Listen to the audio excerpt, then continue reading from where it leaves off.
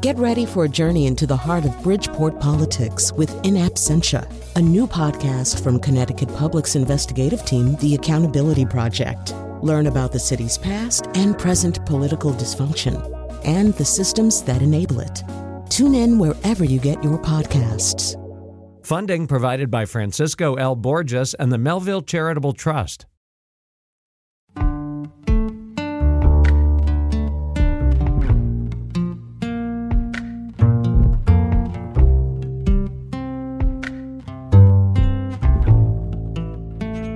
This is Where We Live on Connecticut Public Radio. I'm Lucy Nalpathanchel.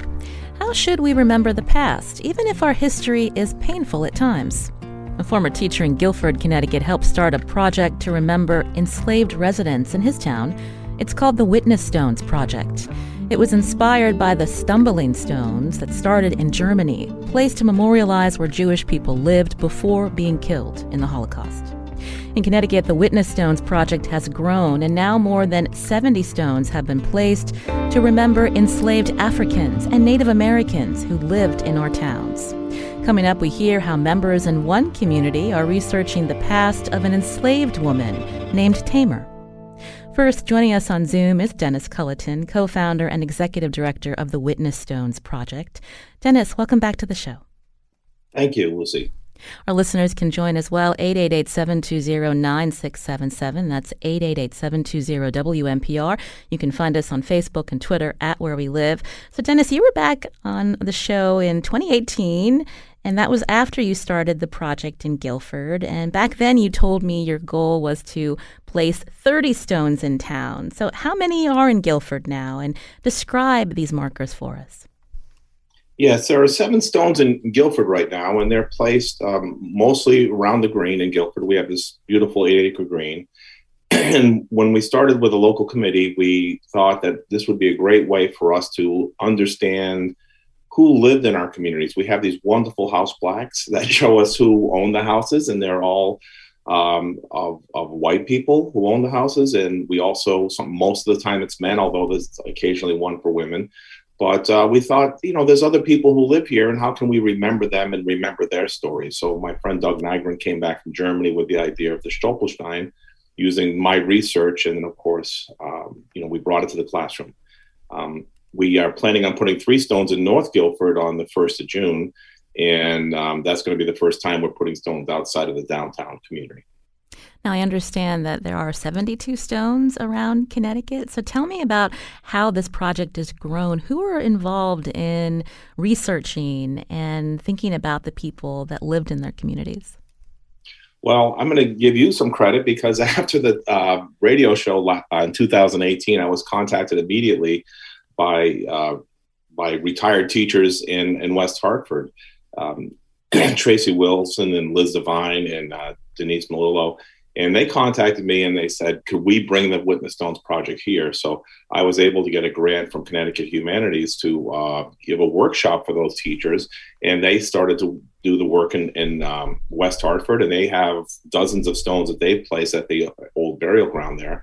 And also as a spinoff of your radio program, Jennifer Frank, a writer who was a co-writer of the book Complicity, wrote an article about the Witness Stones Project for the Southern Poverty Law Center magazine, Teaching Tolerance, and it went to about 40,000 teachers across the country. So that was really a big part of our jumpstart. But what we've been doing since is giving teacher workshops across the state to help them understand what Connecticut's economy looked like, during the colonial and early American periods, what slavery looked like in Connecticut, then using local research, oftentimes done by people in Greenwich or Old Lyme or West Hartford, applying that research to tell the story of enslaved individuals. I also do a lot of the research myself, and I'll go into communities and look in the wills and archives and property records and other places to pull out records about these individuals. Well, I loved hearing that anecdote that the project really blossomed when you talked about it on Where We Live. Thank you, Dennis, for sharing that. Sure. And I love hearing that not only do you have former or current history teachers and historians, but there are community members that have gotten involved and so many students. Can you talk about the work with them? Yes, I think the biggest surprise to me was during this COVID year that many teachers, of course, after the sad deaths of Breonna Taylor and George Floyd and many others, realized that they had to do something in their classroom. So they wanted to bring something that was meaningful, that talked about issues of social justice and race and inequality. And so they approached me. So oftentimes I'm approached by teachers, and sometimes by, like you said, community members, and sometimes by historical societies. But the most important part is that we bring it to the community, and we probably reached over 4,000 students at this time in these few short years. And we do it through individual projects in these towns. But I'm very excited with the partnerships, and we are opening a Witness Stone Center at Central Connecticut State University this summer. And we're now expanded to also New Jersey and Massachusetts, with discussions in Rhode Island and other places. So it's a crazy time for us. Again, you're hearing Dennis Culleton here on Where We Live, co-founder and executive director of the Witness Stones Project, as we learn about why communities are thinking about the residents who were formerly enslaved in their towns. When we think about history, the people that we learn about, but those stories that have been hidden from us and the reasons why. Again, you can join us if you have a question about the Witness Stones Project, if you're interested in bringing this to your community, 888-720-9677. That's 888-720-WNPR, or find us on Facebook and Twitter at Where We Live. Dennis, you mentioned Complicity, and that was such a groundbreaking book about Connecticut's history with slavery. So there are people in communities that are engaged with that history, but what are the reactions from whether it's residents or students who didn't understand Connecticut's role with slavery? Yeah, I think, it's very interesting, because I think with students, the reaction is, wow, this is neat, good. This is good stuff. This is neat stuff. We can begin to, examine why we have the Black Lives Matter movement today. We could look 300 years ago in Connecticut and see how African Americans were treated.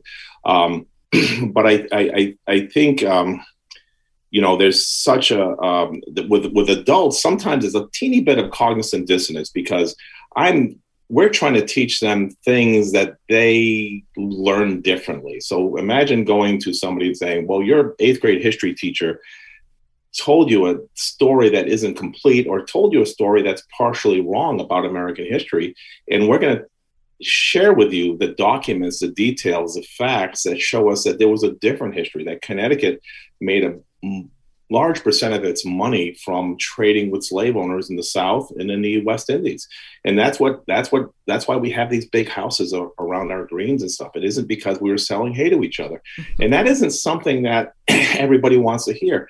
I grew up in Massachusetts, and I learned that slavery was a Southern issue, racism was a Southern issue, inequality was a Southern issue, and segregation was a Southern issue. And it was shocking to me to realize that slavery was here, racism was in our laws, segregation is something that we have walls to keep people out of our communities, and inequality is here every day. So but then what happens if we know this information? Then we can't say the South has to fix things. We kind of have to say we have to fix things. So we don't, the Witness Stones Project doesn't have to go too deeply in that when we're in the classroom, but we have to show the students what happened here, and we do it through telling individual stories.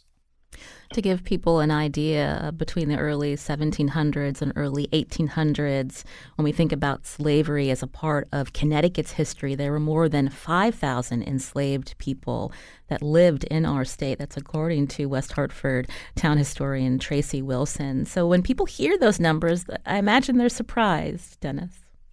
Yes, and I think they're more surprised. I'm looking at a map on my wall taken from this old magazine that shows the map of Connecticut according to the 1790 census. And there is not a community in Connecticut in 1790 that did not have enslaved people. I think that's a shock too, because we can always say, oh, there were enslaved people. They were probably in New London, or they were probably in Bridgeport, or they were probably in New Haven. Well, they were probably in your town too. And that's the part that's shocking to people, because once we localize it or hyper localize this, then we begin to think differently and hopefully internalize a different view of the past. We like to say we're weaving colors back into the fabric of our history, where we're telling these stories and really trying to tell a story of slavery, but also of agency and resistance, and about how these enslaved people, even though they were dehumanized, show their humanity. And we spend a lot of time fleshing that out because the documents don't necessarily tell us that. If you enslave somebody, you want to diminish them in your documentation so that your reasoning for enslaving them is logical. But if you realize that they're humans, you can read across the grade and find evidence of their humanity. If you want to get a look at what a witness stone looks like in these communities, if you go to WNPR.org/wherewelive, there are pictures that Dennis Culleton has shared with us of markers that have been put up in different communities. And again, you can join us 888-720-9677 as we talk more about the Witness Stones Project. Cheryl in New Haven. Go ahead, Cheryl. Oh, hi. Thank you so much. I just wanted to share, I was lucky enough to see Dennis present to the Connecticut Society of Genealogists, and as a result reached out, and he gave me the opportunity to volunteer. As a genealogist, we do a lot of volunteer work and a lot of research, and I am so happy that I have this opportunity. It's not easy research. It can be really hard and challenging when you uncover certain facts and information and even where you find it. But it's so important, and I just wanted to share that I love the opportunity, Dennis, that you've given me. And I'm still working on it. In fact, I'm working on it today, and very happy that all the archives are beginning to open up so that I have access to more records. But being in New Haven, he's having me do research in New Haven, and I hope that the research that I do can help schools. And I encourage New Haven schools to reach out to Dennis and the Witness Stones Project to start partnering with him. Thank you, Cheryl. Dennis, did you want to respond? Yes, Cheryl, thank you so much. And I appreciate the work we're doing. We are doing an installation ceremony on June 2nd at the Party Morris House with students from Cold Spring School and Foot School. So, we're so excited to be, to have a toehold, I would say, in New Haven. But there's, as Cheryl could tell you, there's so many stories to tell, and they're so interesting because these are stories that haven't been told, and you stumble across these lives of people that are amazing, that we are lost to history, except with the help of people like Cheryl and other historians and our students who take these documents and tell us, put these stories together and share them with the community. This is Where We Live on Connecticut Public Radio. I'm Lucy Nalpathanchel. My guest, Dennis Culleton, will stay with us as we learn more about how other Connecticut towns are exploring their connections to slavery. There are efforts to place a witness stone in my town of Suffield. Coming up, a local historian will talk about the work being done to remember an enslaved woman named Tamer. And we want to hear from one of her family's descendants as well. Now, do you have a witness stone where you live? We want to hear from you. 888-720-9677. That's 888-720-WNPR. Or find us on Facebook and Twitter at Where We Live.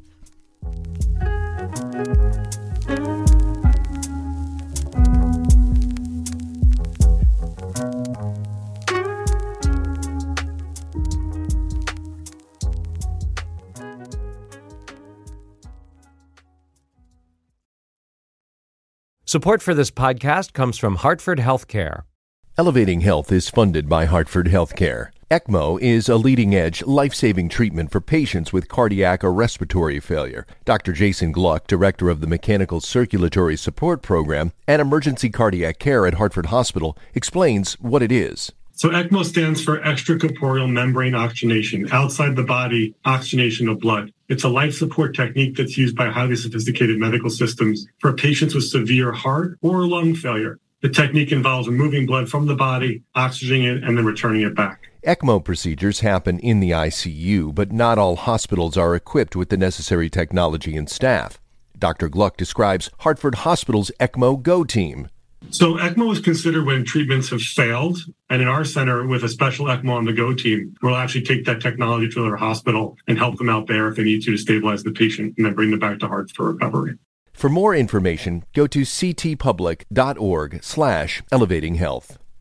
This is Where We Live on Connecticut Public Radio. I'm Lucy Nalpathanchel. Now, I've lived in Suffield for nearly 6 years, and it's a town that is proud of its history. Suffield's Main Street is a historic district listed on the National Register of Historic Places, and many of the historic homes bear markers with the names of prominent residents who lived or built those homes. But there are now efforts to place a marker, a witness stone, to remember a woman named Tamer, who was enslaved and lived in Suffield in the late 1700s. Joining us now is the person who's been leading the research efforts with a group of Suffield residents. Bill Sullivan joins us on Zoom. He's a Suffield Historical Society trustee, also an English and history teacher at Suffield Academy. Bill, welcome to the show. Thank you for having me, Lucy. So I love these history stories, and we do a lot of history shows. But as a historian, tell us how this all got started in Suffield. It began about 10 years ago. I have a senior seminar class where I cast a driving question to them, and they put on a presentation to the Historical Society. And it's great. And usually there's always an African-American topic. And 3 years ago, it was the driving question was about women's history, to get the town to do some history, original history for our town's 350th birthday party. And some students were holding this bill of sale and looking at it carefully, and they realized that, well, wait a minute, Luther Loomis sold Tamer to Solomon Smith of Haddam. And they just read the Complicity chapter on Venture Smith, and they're like, is this Solomon Smith vis-a-vis Venture Smith's son? And we contacted Dr. Carl Stovkoff, who's the family historian genealogist for the Venture Smith descendants. And we wrote him a letter, old-fashioned snail mail letter, and he wrote a wonderful letter back, and indeed it was. And that's where the town collective history began on that. And then, as Dennis was saying, during COVID last spring, he and I were working on other projects here, and I realized, wait a minute, we should plan an asynchronous online learning class for the Historical Society. And we launched it on the Historical Society Facebook page, and it started with 20 students, and it took off to over 40 now.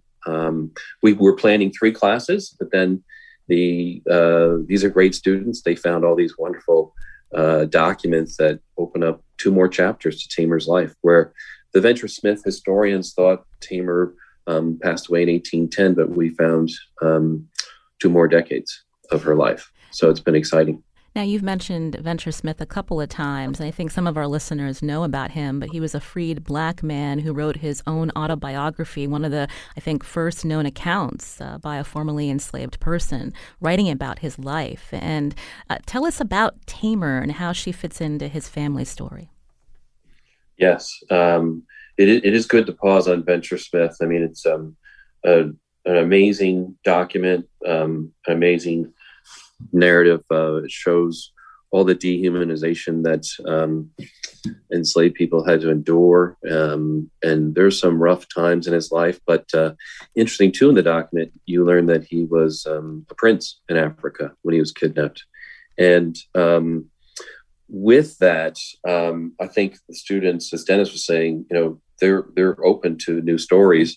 And with that, when we found the discovery that Tamer was connected to Venture Smith's family, we went back and looked at the documents carefully. And what we found is that we don't know where Tamer was born. And that's an unfortunate, sad story when you do African-American research. But when she was 7 years old, she was sold from Comfort Smith here in Suffield to Luther Loomis. And that's where we then began making more connections to try to figure out the history of Luther Loomis and what her life was like. And and then the class took off from there. And through your research and your class research, you learned that Tamer lived in Suffield for about 18 years? Yes. I'd love to know more about the documents, and this is something that Dennis Culleton brought up earlier, because as historians, in a way, you're also detectives, right? And you're finding different pieces of information. And the point that Dennis brought up earlier, in the sense of someone who enslaved others, they didn't make a point to distinguish this person's humanity, or even to list them as if they were a person. And so, talk through those documents that your class went through. Correct. That's a good point. And that's where I should say, taking a step back, that Dennis was great. And we had a conference this summer with other Connecticut teachers, and we called it the Hard History Conference. And with that, we had Dr. Hassan Jeffries, who's out of Ohio State, who helps teachers with the hard history of doing this type of history, so that you can, one, feel comfortable talking about race back then as well as today. And the other good thing too, on Dennis's website, you can see these 5 themes of research that you keep in mind when you do this research are very helpful. So looking at the dehumanization aspect of these documents, it is quite telling. And that's where you have to look sideways. Once you find the document, you just have to start cross-referencing and find out what other enslaved women did in a colonial household. And then when you see the size of Luther Loomis's household, you realize what she was most likely doing around the fire, around childcare, and other duties. And one of the members of your research class, also part of the Suffield Historical Society, is Jackie Hemond, who used to be the librarian in town. Jackie, welcome to the show. Can you hear me? Hello? Jackie, can you hear us? Yes, I can hear. Can you hear me? Yeah, we can hear you now. Thank you for joining the show today. We really appreciate it. Oh, thank you. I'm so happy to join you. So we were just talking about the documents that the class discovered and how you research a person like Tamer. And I'm wondering if you can walk us through how, when you were the librarian, how you were helping his students find more information on Tamer, and how the Historical Society group has taken it further. Well, what happened, this came to my attention when Bill came maybe 4 years ago, Bill, to find the bill of sale for Tamer. And at the time, the library was under renovation and our archives were off-site. So he had to search for the bill of sale and found it, and that started the journey. So that was very exciting. I only pointed, Bill did the research. And the same thing was with the class. I was an eager participant, but did not do the research that the other class, my other classmates did. But it was very exciting to participate in that, and to find out more information about Tamer. And it's exciting because when I went to school, this type of history was not talked about. So it's a great thing. Bill, we're getting a question on Twitter. I think Allie wants to know, how do you find these bills of sale?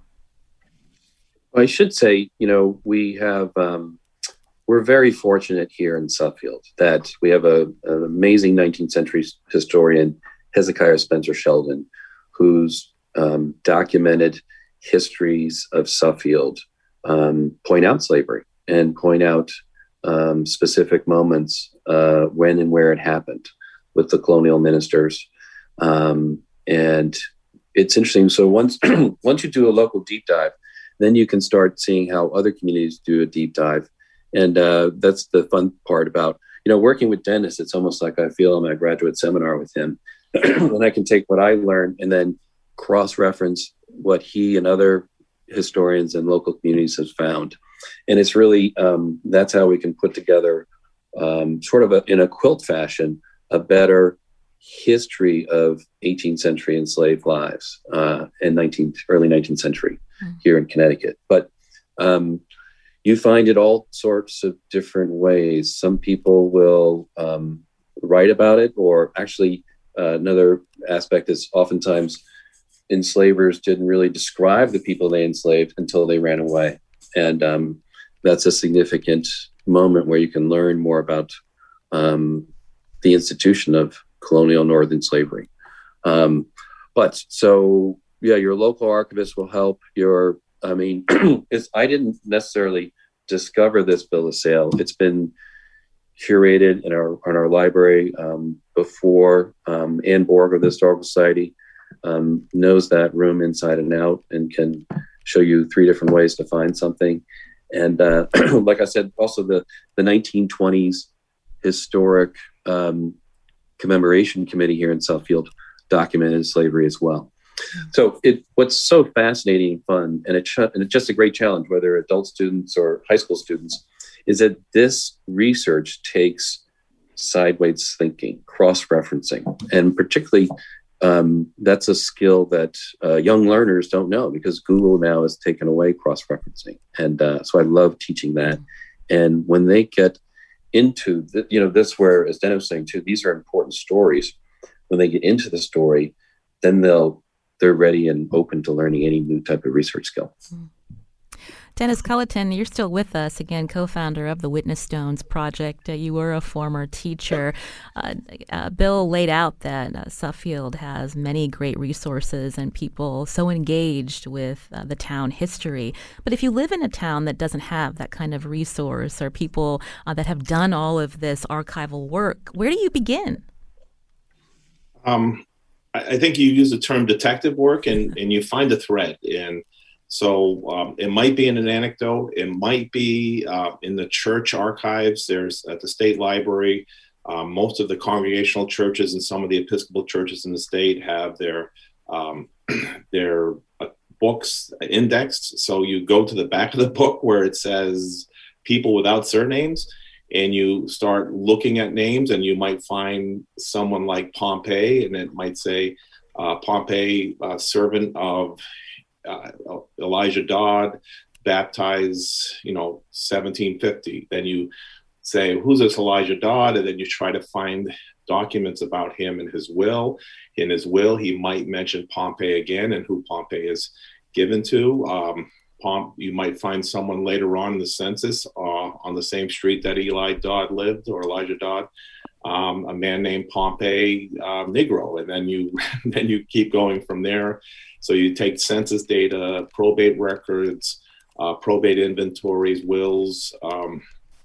Enslaved people were oftentimes freed, as in the property records, very close to where you would find deeds and home sales.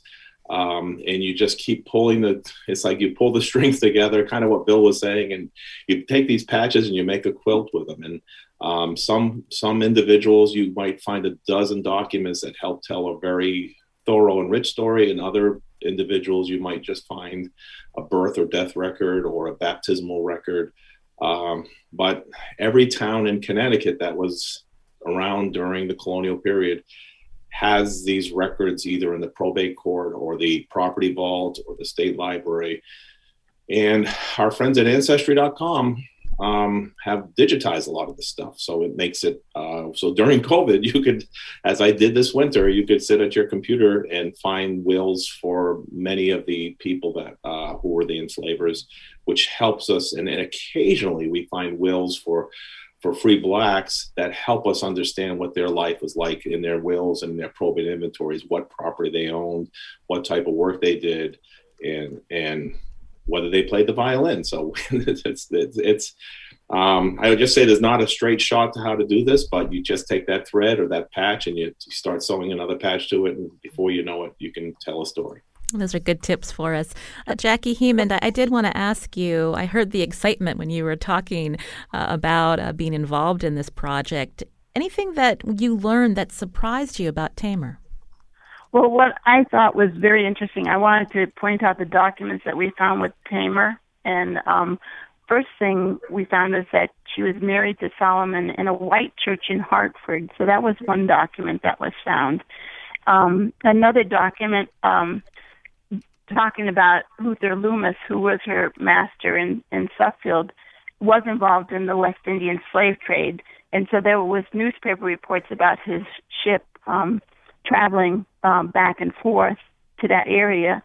Another document that was found was that Solomon had posted that she had run away from him in 1810, I believe. And then the last document that was found was a record that she had died, and that there was a nurse had sent a bill of invoice for her funeral expenses, or her nursing expenses, I guess it was. So that was also exciting, and it came in piecemeal throughout the class. Very exciting. Well, thank you, Jackie, for calling in to talk about why you're involved still in this research project in the town of Suffield. Thanks, Jackie, for your time today. Okay. This is Where We Live on Connecticut Public Radio. I'm Lucy Nalpathanchel. We're talking about the Witness Stones Project through the work of co-founder Dennis Culleton. Some Connecticut towns are confronting their connections with slavery and have put up markers, witness stones, to remember enslaved residents. Now, there's an effort happening in Suffield where I live. We just also heard from Bill Sullivan, a trustee of the Suffield Historical Society, who has led a study group of interested community members like Jackie to research the life of an enslaved woman who lived in Suffield in the late 1700s. Her name was Tamer. Now, she married Solomon Smith, as we heard, after he purchased her in 1798. He was the son of Venture Smith. And joining us now on Zoom is a ninth descendant of Venture Smith, Susie Ryan. She's a fiber artist and speaker. She documents and cloths her enslaved ancestors and other people in the African diaspora. Susie, welcome to our show. Good morning. Thank you, Lucy, for having me on today. I love hearing about your family history. And could you tell us more about what you learned in your relation to Venture Smith? So my family has been blessed, and I say it blessed in the sense that other people have been documenting Venture's story since his first narrative came out. And so as an African American, and descendant of slaves on both sides of my paternal family, I feel blessed that, in our family that we have this documentation where so many people descendant of slaves in the United States have nothing to go on. So every time that someone does research and finds something, whether it's on Venture's side of the family or, other African Americans within the diaspora, it's just, to me, it's like a form of reparation, because for so long, many people, the slave masters and the descendants of the slave masters, didn't want to volunteer that information up easily. So, again, as a descendant, I'm blessed, but I'm also grateful for the people that have been doing the research all along, trying to, put the stories together. I understand these story quilts that you make. Tell us about how you tell the story of your family and others. So I'll give you an example of one particular quilt that I made. Growing up in Connecticut, my family, my grandfather's side of the family, which is the Venture Smith side, they love to fish. And my grandfather was an avid fisher, as was my father and my uncle. And so we would have family picnics and go fishing and swimming and picnicking in Stonington, Connecticut.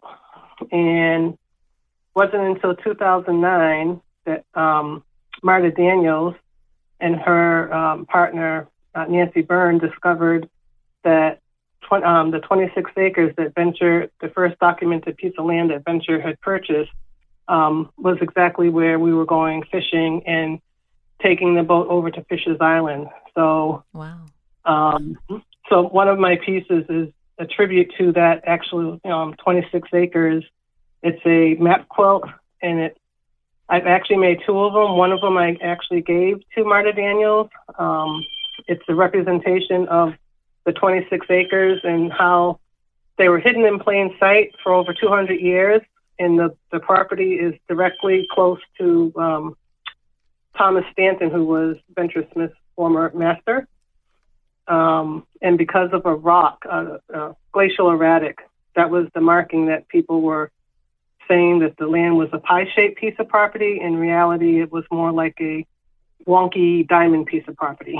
And so I made the first piece in calico cloth because Venture was sold for 4 barrels of rum and a piece of calico. And then I made a second one after my family had gone to Ghana to retrace Venture's footsteps through Fort Anamabu.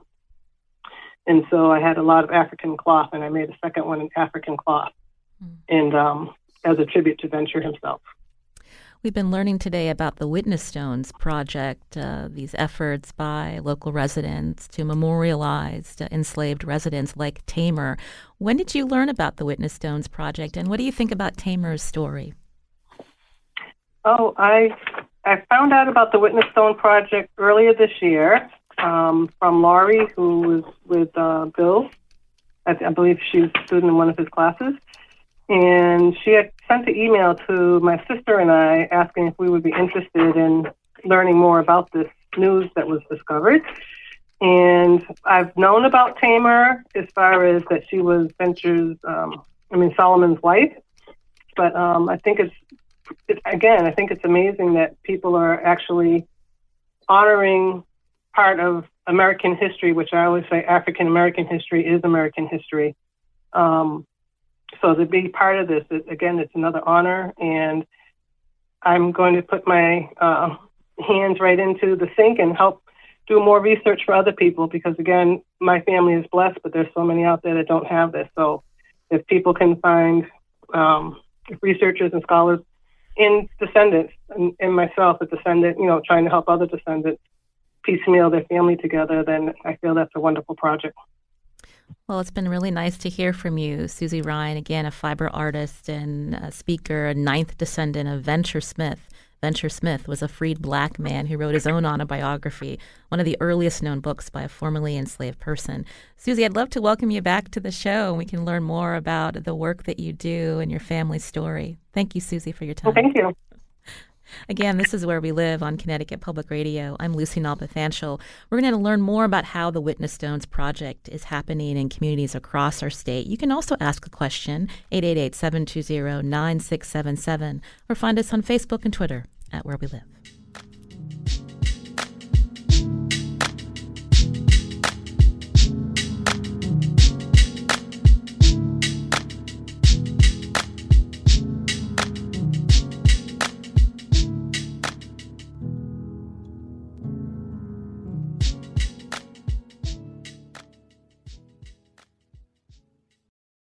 This is Where We Live on Connecticut Public Radio. I'm Lucy Nalpathanchel. We've been talking about the Witness Stones Project with Dennis Culleton, co-founder and executive director of the Witness Stones Project. And Bill Sullivan is here, Suffield Historical Society trustee. There are efforts to place a witness stone in the town of Suffield through the work of Bill and a community study group. So, Bill, we've learned about your research. We've learned a little bit about Tamer. Where are you in the process to actually place a stone in town to remember her? I have gone in front of the Board of Selectmen twice, and they've been great meetings. And actually, before that, I presented to the Veterans Group.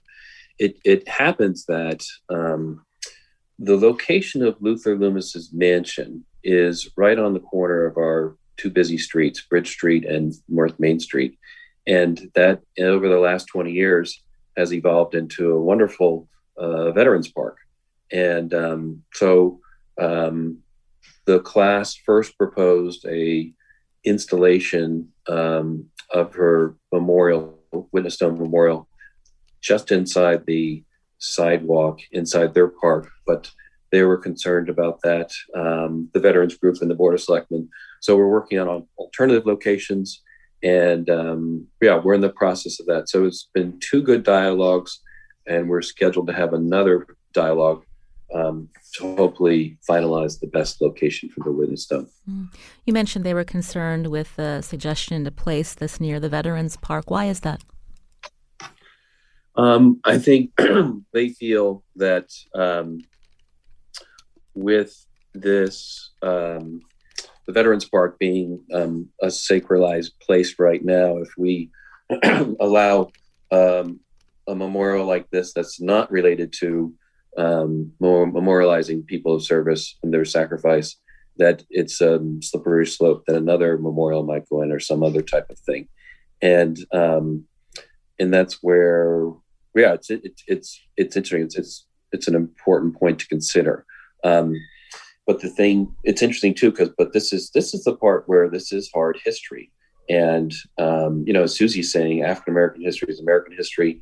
And so, in some respects too, we're coming to these groups, and they haven't had some of our, the Suffield Historical Society Adult Online class, we began with the Hard History podcast, and so that people could learn how to see history. And answering other questions like, so how do you begin this history? You have to look at, well, who was involved in supplying all of the raw materials so that slave plantations in the Caribbean could, exist and produce sugar. And it's really the mid-Atlantic states and the New England states did that. That's the triangle that was missing in our U.S. history books the last 20, 30 years.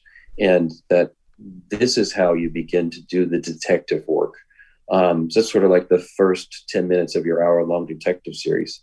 And then you trace those economic factors, and then you find the enslavers that way. And so all this information is complex, and it's coming at a big wave. And so every dialogue I've had with the Board of Selectmen meetings, I think, have been fascinating, because we're learning where each of us stand with this position, and we're learning from each other and continuing the dialogue. Dennis Culleton, I wanted you to respond, because, again, so much research and passion goes into some of what these communities are doing. And when you get to the point where it comes time to now place the witness stone to acknowledge this person, this enslaved person that lived in one of our Connecticut towns, it's not so simple as to find a place that everyone in the community can agree on. Yes. And, one of the things that, Bill is touching on is, we don't want to do the Witness Stones project to somebody. We don't want to do it to a community. We want to do it with a community. And that's why it's so important that the community is involved. We heard, members of our class and the local historians. And so it becomes a big part of it, because it is a process, and we have to go through it, and not everybody is on the same place on the path. In Guilford, we've installed so far 7 Witness Stones memorials, and we had one community member who, mostly we're putting them in public places, but we are also putting them in front of private homes. And we had a community member who said, I prefer not to have it in front of my home. And we respected that. And we're hoping, down the line that they'll come around and say, well, that would be great, because there's a really good story to tell at that place. But we have to respect that not everybody's at the same place. And the worst thing we could do is force it on someone who isn't ready, or a community that's not ready. So that's why, somebody says, well, Dennis, how do you market the Witness Stones project? I said, I have to wait for people to ask. People have to ask, invite us into their community, because if we put this on someone, then that's just going to cause resentment. And I think we'll all get there. I think everybody will get to the point of saying, this is important work and we need to highlight it. And sometimes it's about finding the right spot. In Guilford, the first stone we put in was in front of the town hall with the full blessing of the Board of Selectmen. And that's where Moses lived 2 buildings before. So we put the first stone in for Moses in front of the town hall in Guilford, and we were embraced by the community. The second stone we put it in was in front of the savings bank, and they embraced it. So, but that's not going to happen all the time. So we have to, in some communities, we find the partner. In Norfolk, the story we did, the project we did with James Mars. James Mars was a deacon, and he was also enslaved by a member of the Congregational Church there. So the first stone was put in by on the grounds of the Congregational Church, with their blessing, support, and everything else. So, we work with communities. We're not here to tell people what to do. We're just here to, help tell these stories. It's also interesting to note, like all good teachers, this is just good common practice. You meet your students where they are. And the Board of Selectmen are very positive to the idea of a witness stone installation. And they're just trying to figure out, how the veterans feel, what would be appropriate. So that's why I bring up the word dialogue again. We're having this dialogue right now. So it is exciting that they all see how we're joining, really this movement. When you just, even the statistics you just mentioned of the Witness Stone Project, it's quite exciting to be a part of it.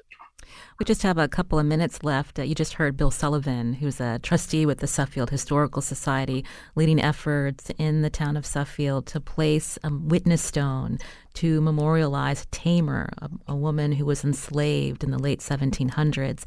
Dennis Culleton is also here, co-founder and executive director of the Witness Stones Project.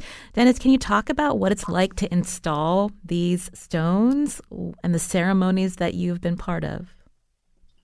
Yes, it's amazing to me, and I think sometimes you think that maybe we'll do this and we hope something happens. It's kind of like it's kind of like cooking. You have all the ingredients, the temperatures are, but I'll say the second year we had the Witness Stone ceremony here in Guilford, Connecticut.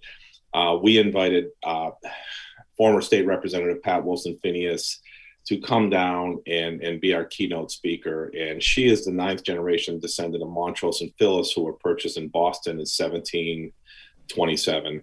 And she spoke to the community about what this project meant to her, very, very similar to what Susie was saying, how important it is to know your history. And how blessed she felt by knowing that, and the audience was in tears, and it was just so amazing. And then later on, we have this photograph of Pat and one of our students putting the stone in the ground in front of the savings bank, and for her 6th generation great grandfather Montrose. And I don't think it could have been more powerful, because we had the story of Montrose, but then we had his 6th generation great granddaughter as a personification of all the sacrifices he made. He was able to gain his freedom and have property, and that property was an inheritance to his children and grandchildren. And then we followed this family all the way to the present. I think there's some 13-year-olds in Seattle, but it is just an amazing story, and there's so many of them. And that's the part. There's so many stories, and you couldn't feel more moved than what happened on that day. But then May 1st, we're in Norfolk, and people walked away with the same feeling, telling the story of James Mars working with the students at Salisbury School. And this is happening across the state over the next few weeks. And it really feels, Bill said, we call it a project, but it's beginning to feel like a movement, I guess. Well, it's been a really interesting hour to learn more about how this movement is spreading. Dennis Culleton, co-founder and executive director of the Witness Stones Project. Thank you, and thank you for your work doing this around our state. Oh, you're welcome, and thank you for having me on board. I'm sure I'm going to get a lot of good leads and good questions from the community because your show is so popular, and the people who listen to it are people who really oftentimes want to make a difference in their community. So thank you so much for contacting me and getting me involved with the show. Thank you, Dennis. We love all our listeners, lifelong learners. And I also want to thank Bill Sullivan, a trustee at the Suffield Historical Society. Bill, I can't wait to hear what's next for this potential stone for Tamer and all the work that you and community members have been doing. Thank you for your time today. Thank you, Lucy. I'm Lucy Nalpathanchel. Tess Terrible produced today's show. Kat Pastor is our technical producer. And Hannes Brown composed our theme song. We hope you have a great weekend.